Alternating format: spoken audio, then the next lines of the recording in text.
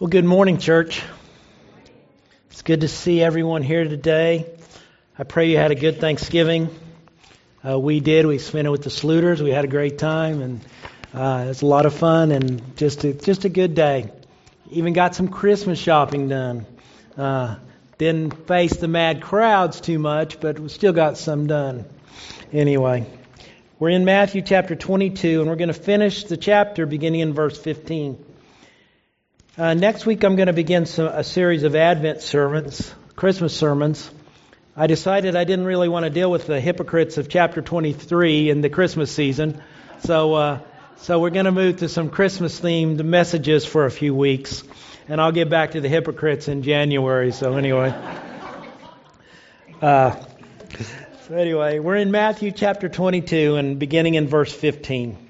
And the title of the message is Avoiding Traps. Avoiding Traps. The Pharisees went and plotted how to entangle him in his words.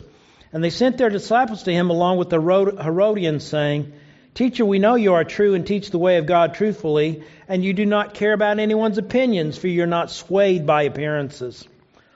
Tell us then, what you think. Is it lawful to pay taxes to Caesar or not?" But Jesus, aware of their malice, said, "Why put me to the test, you hypocrites? Show me the coin for the tax." And they brought him a denarius. And Jesus said to them, "Whose likeness and inscription is this?" They said, "Caesar's." Then he said to them, "Therefore render to Caesar's the things that are Caesar's, and to God the things that are God's." When they heard it, they marveled, and they left him and went away. The same day the Sadducees came to him, who say there is no resurrection, and they asked him a question, saying, "Teacher, Moses said, if a man dies having no children, his brother must marry the widow and raise up offspring for his brother. Now there were 7 brothers among us. The first married and died, and having no offspring, left his wife to his brother. So too the second and the third down to the 7th. After them all, the woman died. In the resurrection, therefore, of the 7, whose wife will she be? For they all had her." But Jesus answered them, "You are wrong, because you know neither the Scriptures nor the power of God. For in the resurrection they neither marry nor are given in marriage, but are like the angels in heaven. And as for the resurrection of the dead, have you not read what was said to you by God? I am the God of Abraham, the God of Isaac, and the God of Jacob. He is not God of the dead, but of the living." And when the crowd heard it, they were astonished at his teaching. But when the Pharisees heard that he had silenced the Sadducees, they gathered together. And one of them, a lawyer, asked him a question to test him. "Teacher, which is the great commandment in the law?" And he said to them, "You shall love the Lord your God with all your heart and with all your soul, with all your mind. This is the first and great commandment. And the second is like it. You shall love your neighbor as yourself. On these 2 commandments depend all the law and the prophets." Now while the Pharisees were gathered together, Jesus asked them a question, saying, "What do you think about the Christ? Whose son is he?" They said to him, "The son of David." He said to them, "How is it then that David in the Spirit calls him Lord, saying, 'The Lord said to my Lord, sit at my right hand until I put your enemies under your feet'? If then David calls him Lord, how is he his son?" And no one was able to answer him a word, nor from that day did anyone dare to ask him any more questions. May the Lord add his blessing to the reading and the proclamation of his word. When I was about 13 years old, Andy, Woody, Frankie, and I were hanging out one day. Now these were my best friends in grade school and early middle school. And we hung out together all the time. In the 5th grade, Andy, Frankie, and I started a club, and we modestly called this club the Great 3. We made a poster for ourselves, the old peace sign, that had the symbol and the 3 legs, and we wrote our names. Each of us wrote our names on that sign, and we wrote the Great 3 on the top. And so we hung out together. We watched Batman together. Not, the old Batman, the ones with the boom cuff, all that stuff. and we rode our banana bikes. You remember banana bikes? We rode our banana bikes 1,000,000 miles over that part of the city. Now, my friends and I, along with a friend Woody, was hanging out, and they told me they'd been doing something, but they wouldn't tell me what they were doing unless I agreed to do it before they told me. Well, I was no dummy even then, and I saw a trap coming, and I said, "No way, I'm not gonna tell you that."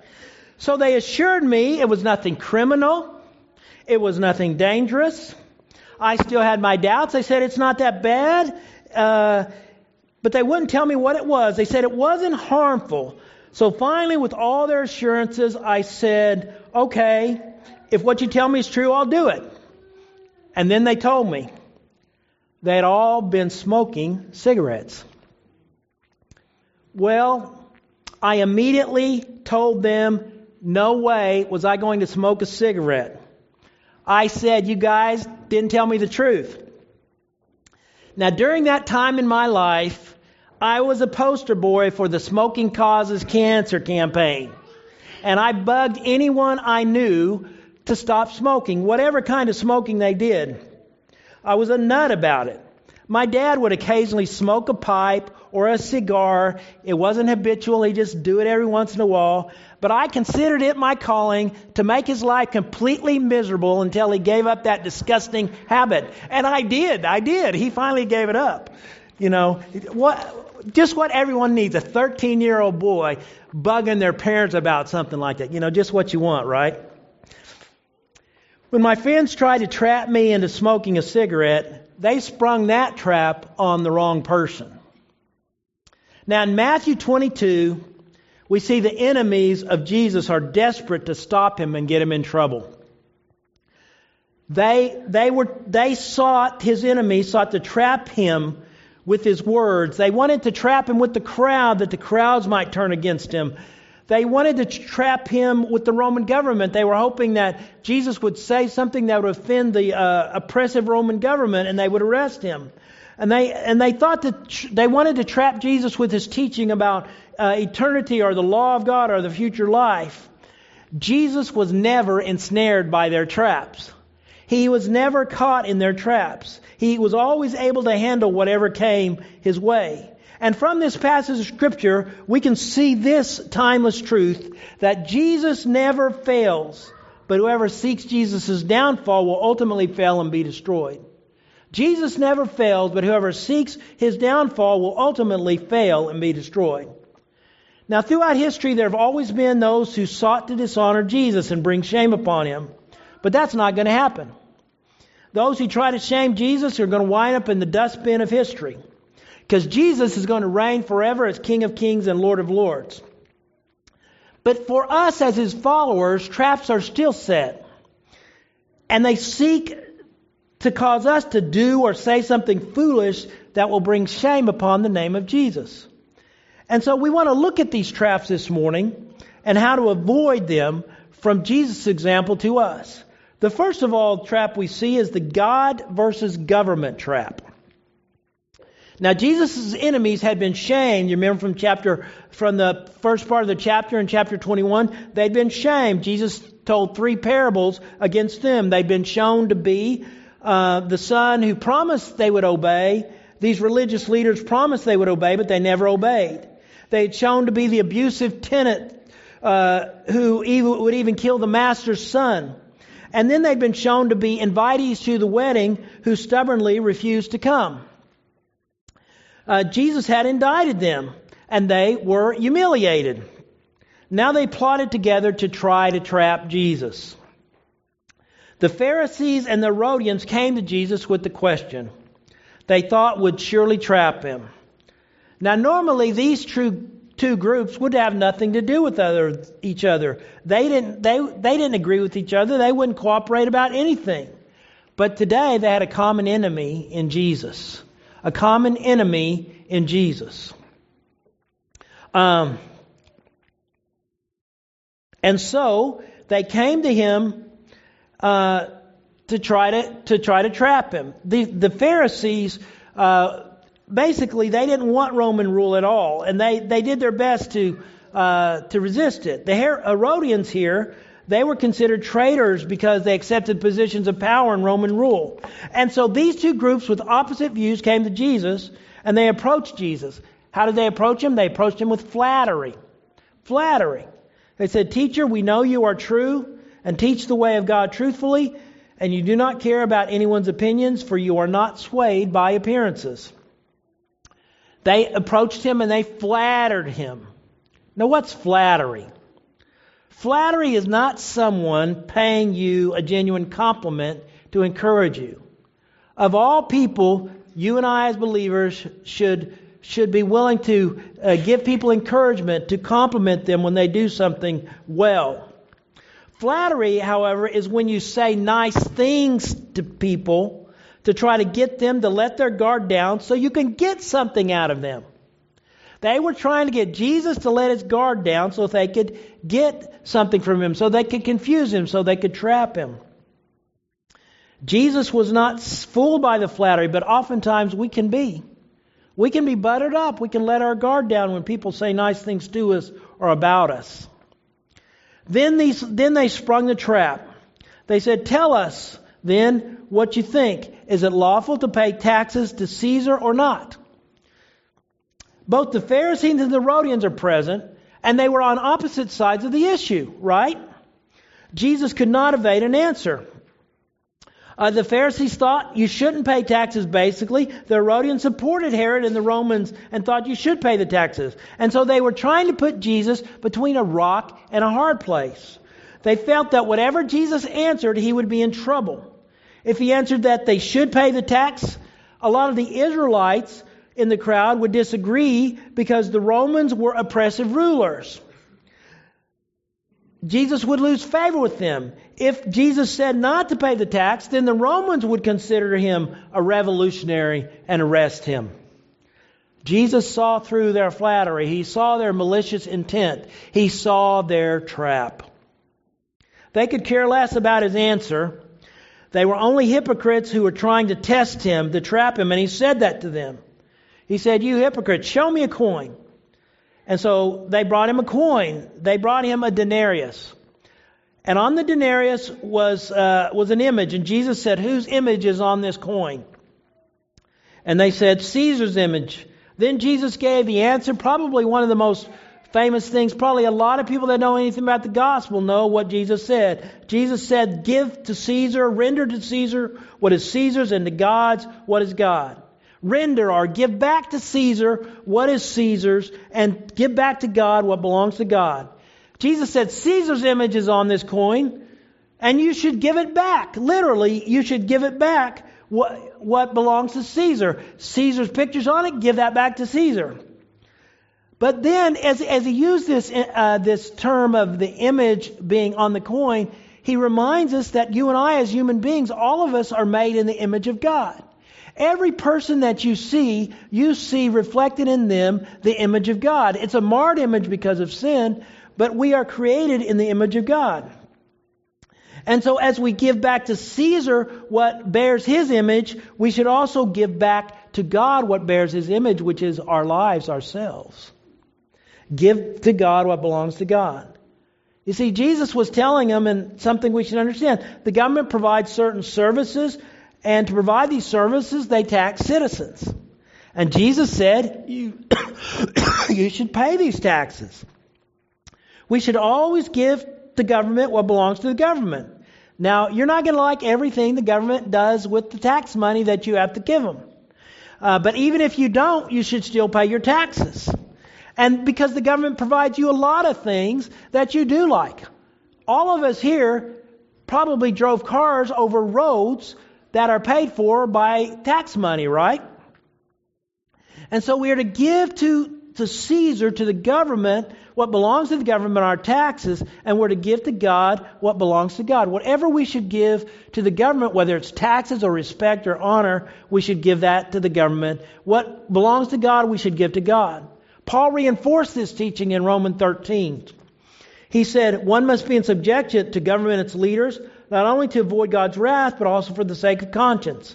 For because of this you pay taxes, for the authorities are ministers of God, attending to this very thing. Pay to all what is owed to them. Taxes to whom taxes are owed, revenue to whom revenue is owed, respect to whom respect is owed, honor to whom honor is owed. Owe no one anything except to love each other, for the one who loves has fulfilled the law. So Paul says, give to the government what you should give to them. Peter says this also. Be subject for the Lord's sake to every human institution, whether it's to the emperor as supreme or to governors as sent by him to punish those who do evil and to praise those who do good. We are to give to the government what belongs to the government and to God what belongs to God. We're not to give to the government what belongs to God, though, and we're not. And we need to remember that. We're to give the government what belongs to them and to God what belongs to Him. You remember in the book of Acts, the apostles were commanded not to preach Jesus' name by those in authority. What did they say? We must obey God rather than men. We must obey God rather than men. Many would argue that this teaching of Jesus in Matthew 22 is the basis of what we would call the separation of church and state in our Constitution. The church shouldn't do what the state should do, and the state shouldn't do what the church should do. The state should never compel belief, or it should never discourage belief. The state shouldn't give its money to support churches and our activities to take the gospel around the world. And the church should not receive tax money to carry out its mission. You know, we should not expect the state to help us carry out the task of evangelizing the world. We are to take the gospel to the world, and we should do that, and we should fund that. We owe the government certain things, and we should give those to the government. We do not owe ultimate allegiance to the government, to our country. We should never confess the government is supreme.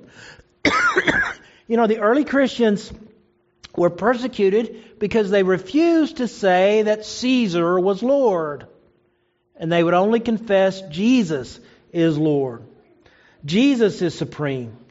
You see, we should never owe ultimate allegiance to the government or to our country. We should owe that ultimate allegiance to Jesus, that He is supreme. We should understand government does not determine right or wrong. God determines right or wrong. And the government must not seek to get God's people to confess right is wrong or wrong is right. And so we are to give to the government what belongs to the government. We're to give to God what belongs to God. Jesus didn't fall in the God versus government trap, and neither should you and I. We should be good citizens of our country. It is a democracy. We should vote. We should pay our taxes. We should try to influence government to do things that are good for the nation. We should do all these things, but ultimately our citizenship is in heaven. Our governments, every government in the world is one day going to pass away. And ultimately our allegiance must be to God alone. So we're to give to the government what we should and give to God the supreme allegiance and what we should only give to God. That's the first trap that we are to avoid. The second trap is this life versus the next life trap. Now Jesus didn't fall into the first trap, so the second trap was sprung.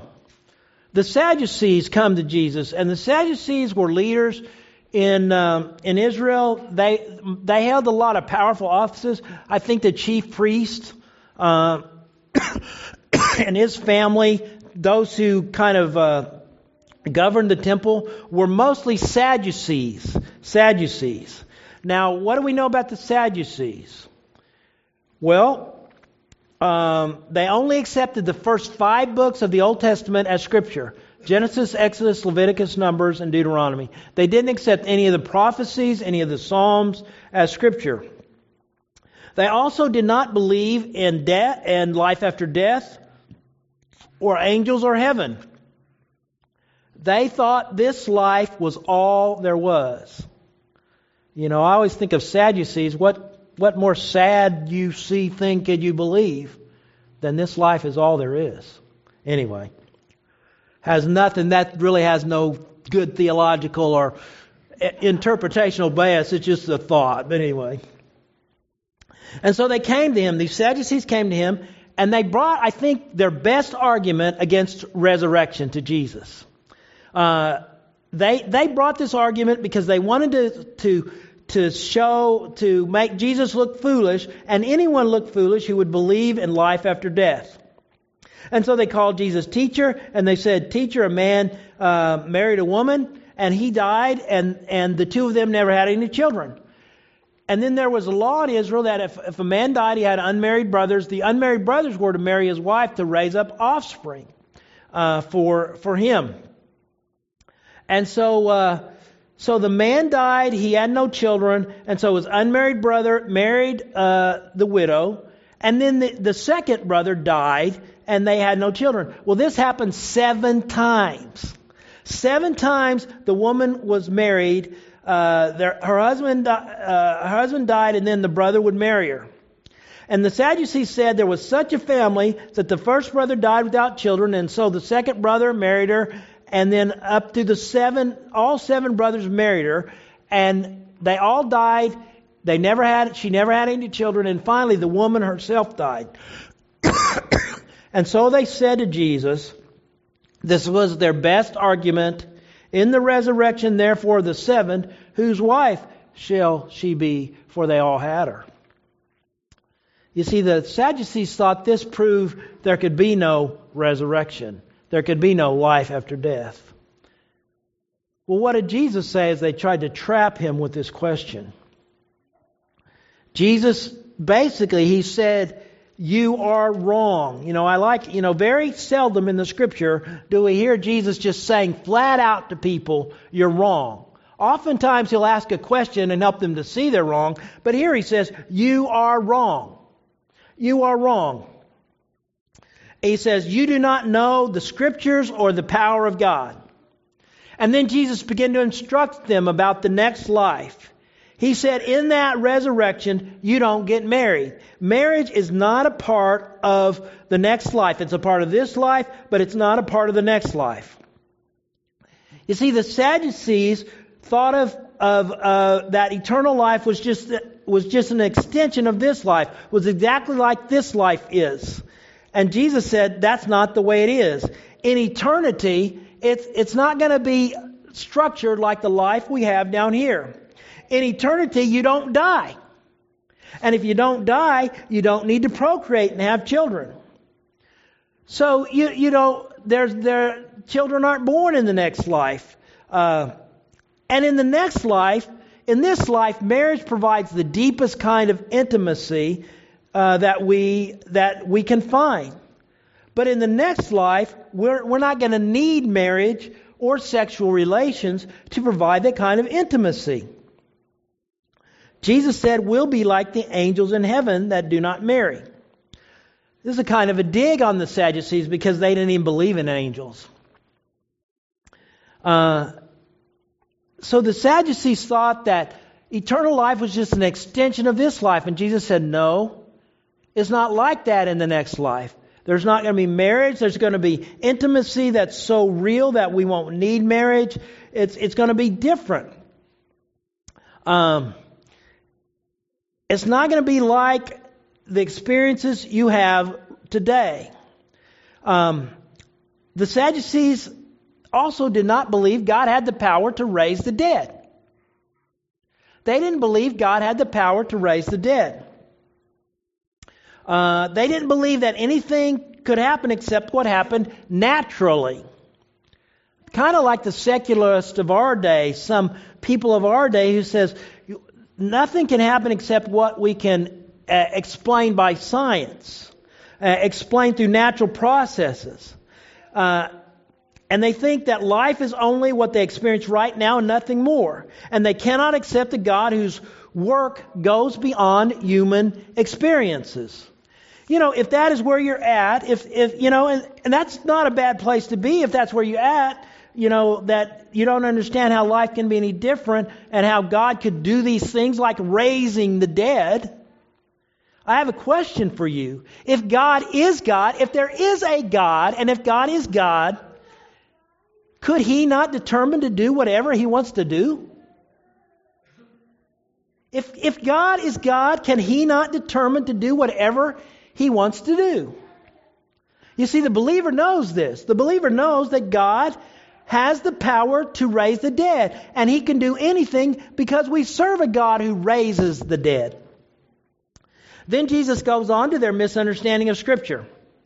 The Sadducees only accept the Pentateuch, the first 5 books. And so that's where Jesus zeroes in when He teaches them about life after death. He goes to the book of Exodus, which they do accept. And Jesus says this, "As for the resurrection of the dead, have you not read what was said to you by God? I am the God of Abraham and the God of Isaac and the God of Jacob. He is not God of the dead, but of the living." Jesus takes them to Exodus and to the place where God spoke out of the burning bush to Moses. And God did not say, "I was the God of Abraham, I was the God of Isaac, I was the God of Jacob." But God said, "I am the God of Abraham, I am the God of Isaac, I am the God of Jacob," because He is the God of the living and not the dead. And so out of the book of Exodus, out of the Pentateuch itself, He proves to these Sadducees that there is life after death. You see, don't fall into this life versus the next life trap. Oftentimes, Christians are said to be people who are so heavenly minded that they are no earthly good. But if you know what the Scripture says, you know you have to be concerned with this life and the next life. You see, eternal life doesn't start when we die. Eternal life starts the moment a person believes in Jesus, and it lasts forever. This life prepares for the next life. This life explains. The next life explains this life.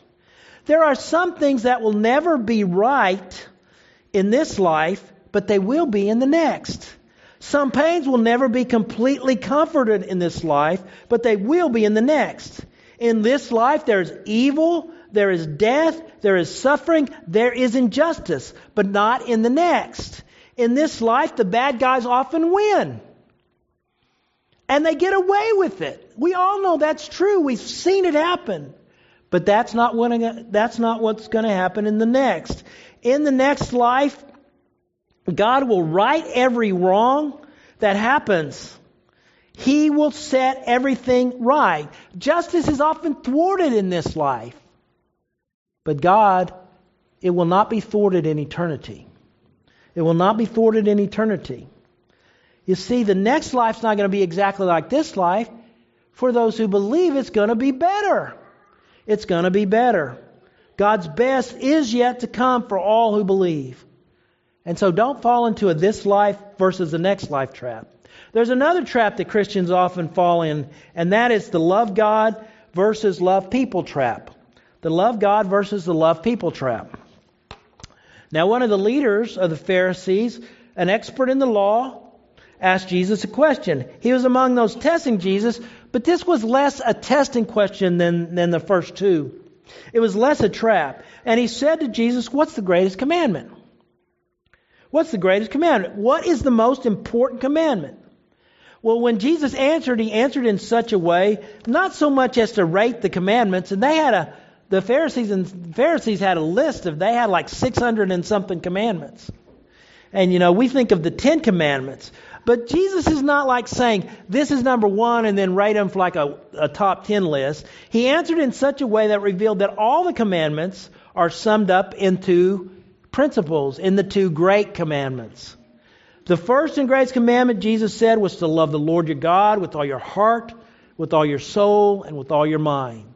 This commandment is the most important thing that you and I can do in life. To love God supremely, with all our heart, with all our soul, with all our mind. It sums up the first 4 of the 10 commandments. The commandment to not have other gods before God, to not make physical representations or idols, to not use the name of the Lord in an empty way in vain, and to remember the Sabbath day and keep it holy. The most important thing we can do in life is to love God above everything and everyone else. And then Jesus said, the second is like it. You shall love your neighbor as yourself.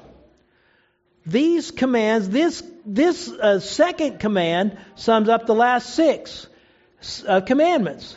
The last 6 commandments are honor your father and mother, don't murder, don't commit adultery, don't steal, don't lie about your neighbor, don't covet what belongs to your neighbor. And so the second commandment sums up how we deal with each other. We are to love our neighbor as ourselves. We are to love our neighbor as ourselves. If you love your neighbor, you're going to seek what's best for your neighbor, aren't you? If you love your neighbor, you're not going to hurt them by doing things that are harmful to them. Loving God and loving your neighbor are the 2 great principles, and they sum up all the commandments. If you love God supremely and love others as you love yourself, you will by default not break the commandments. Now these are not in conflict but in harmony. These 2 principles, to love God and to love people, are not in conflict but in harmony. If you love God, you love your neighbor. If you love God, you're not going to harm your neighbor. If you love God, you're going to help your neighbor. If you say you love God but don't do these things, you don't love God like you should. The people trying to trap Jesus thought they loved God.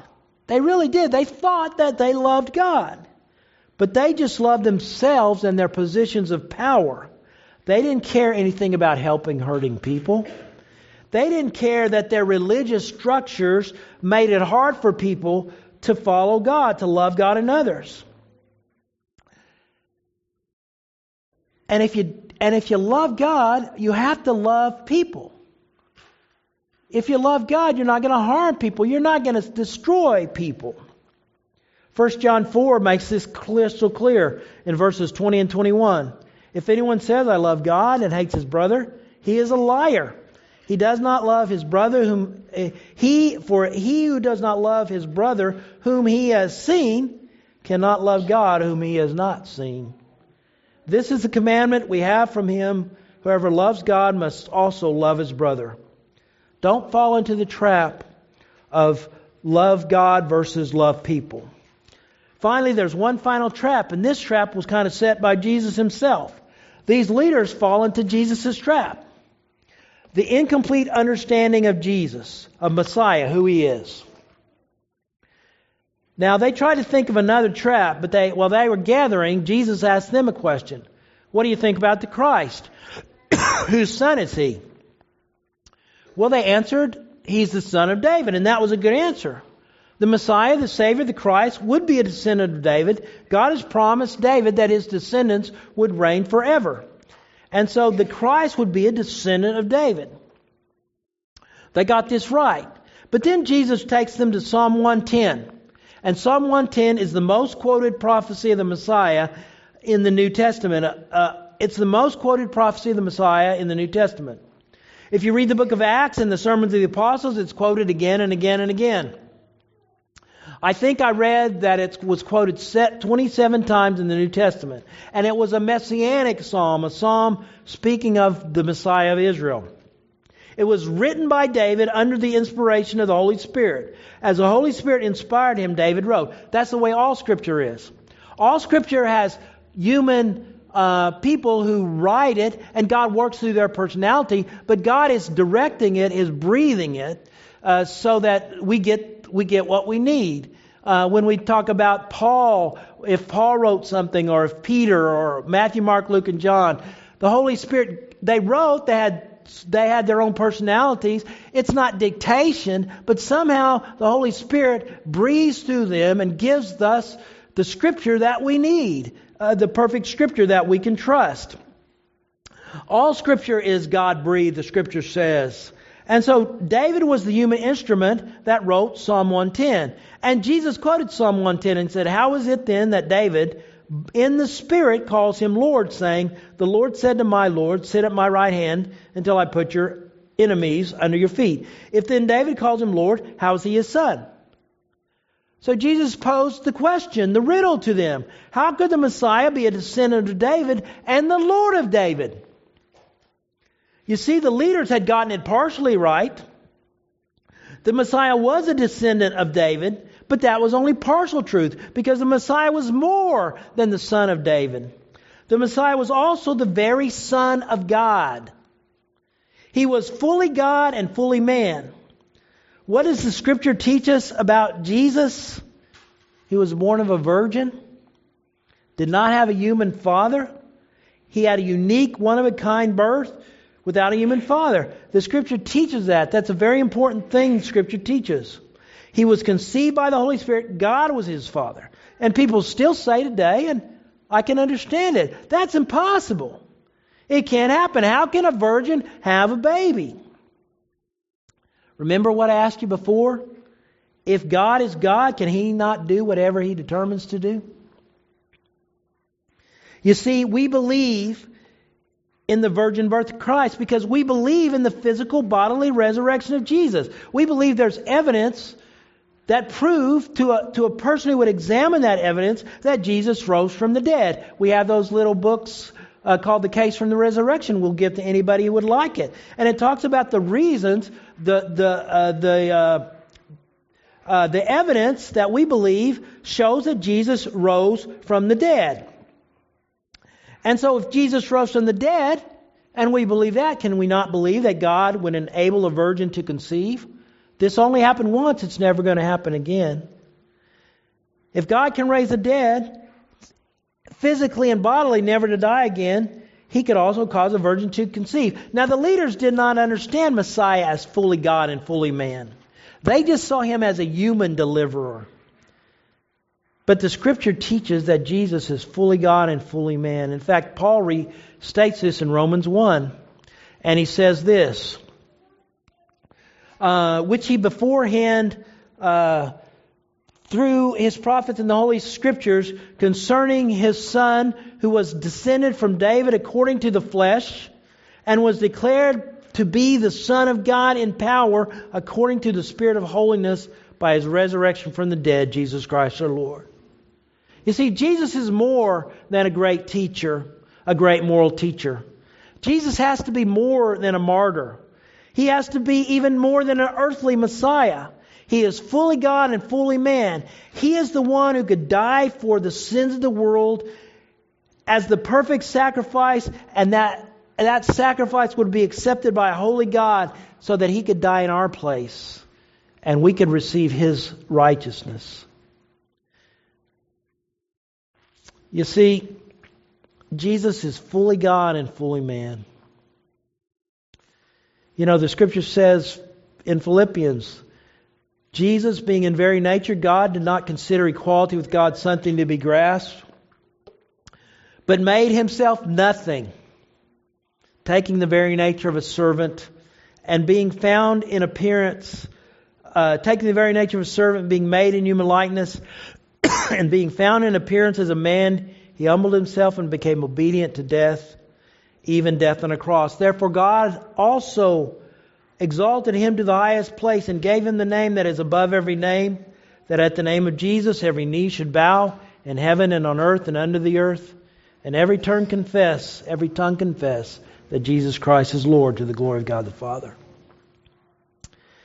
You see, don't fall into the trap of thinking that Jesus was just a great teacher or a great religious leader or another religious martyr. Believers today and throughout history proclaim that Jesus Christ is the resurrected Lord. He is fully God and fully man. Jesus is the hope for the world, the only way of salvation.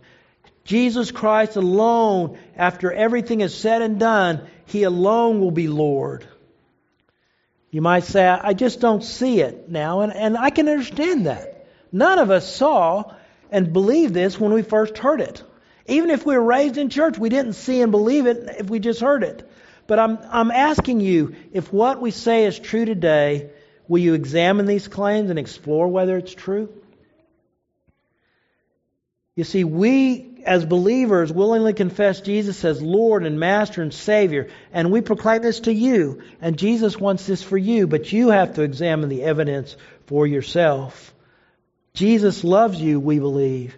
He came to save you and all who will believe. And if what we say is true, it should be explored and checked out so that you, if you don't believe it, might find out for yourself.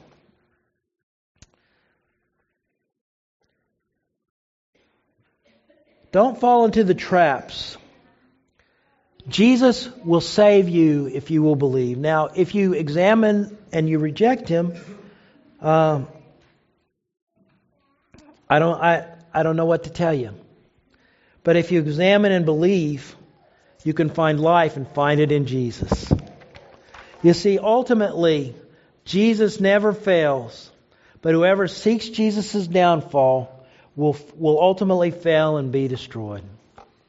You see, we proclaim to you the Lord of life, the one who thwarted all His enemies, the one who helps us not to fall into these traps. We proclaim to you Him who loves you and died for you and rose again and wants to save you. Father, we thank you that you love us. We thank you for your great love for all of us. Father, we pray that you would just draw each of us to yourself.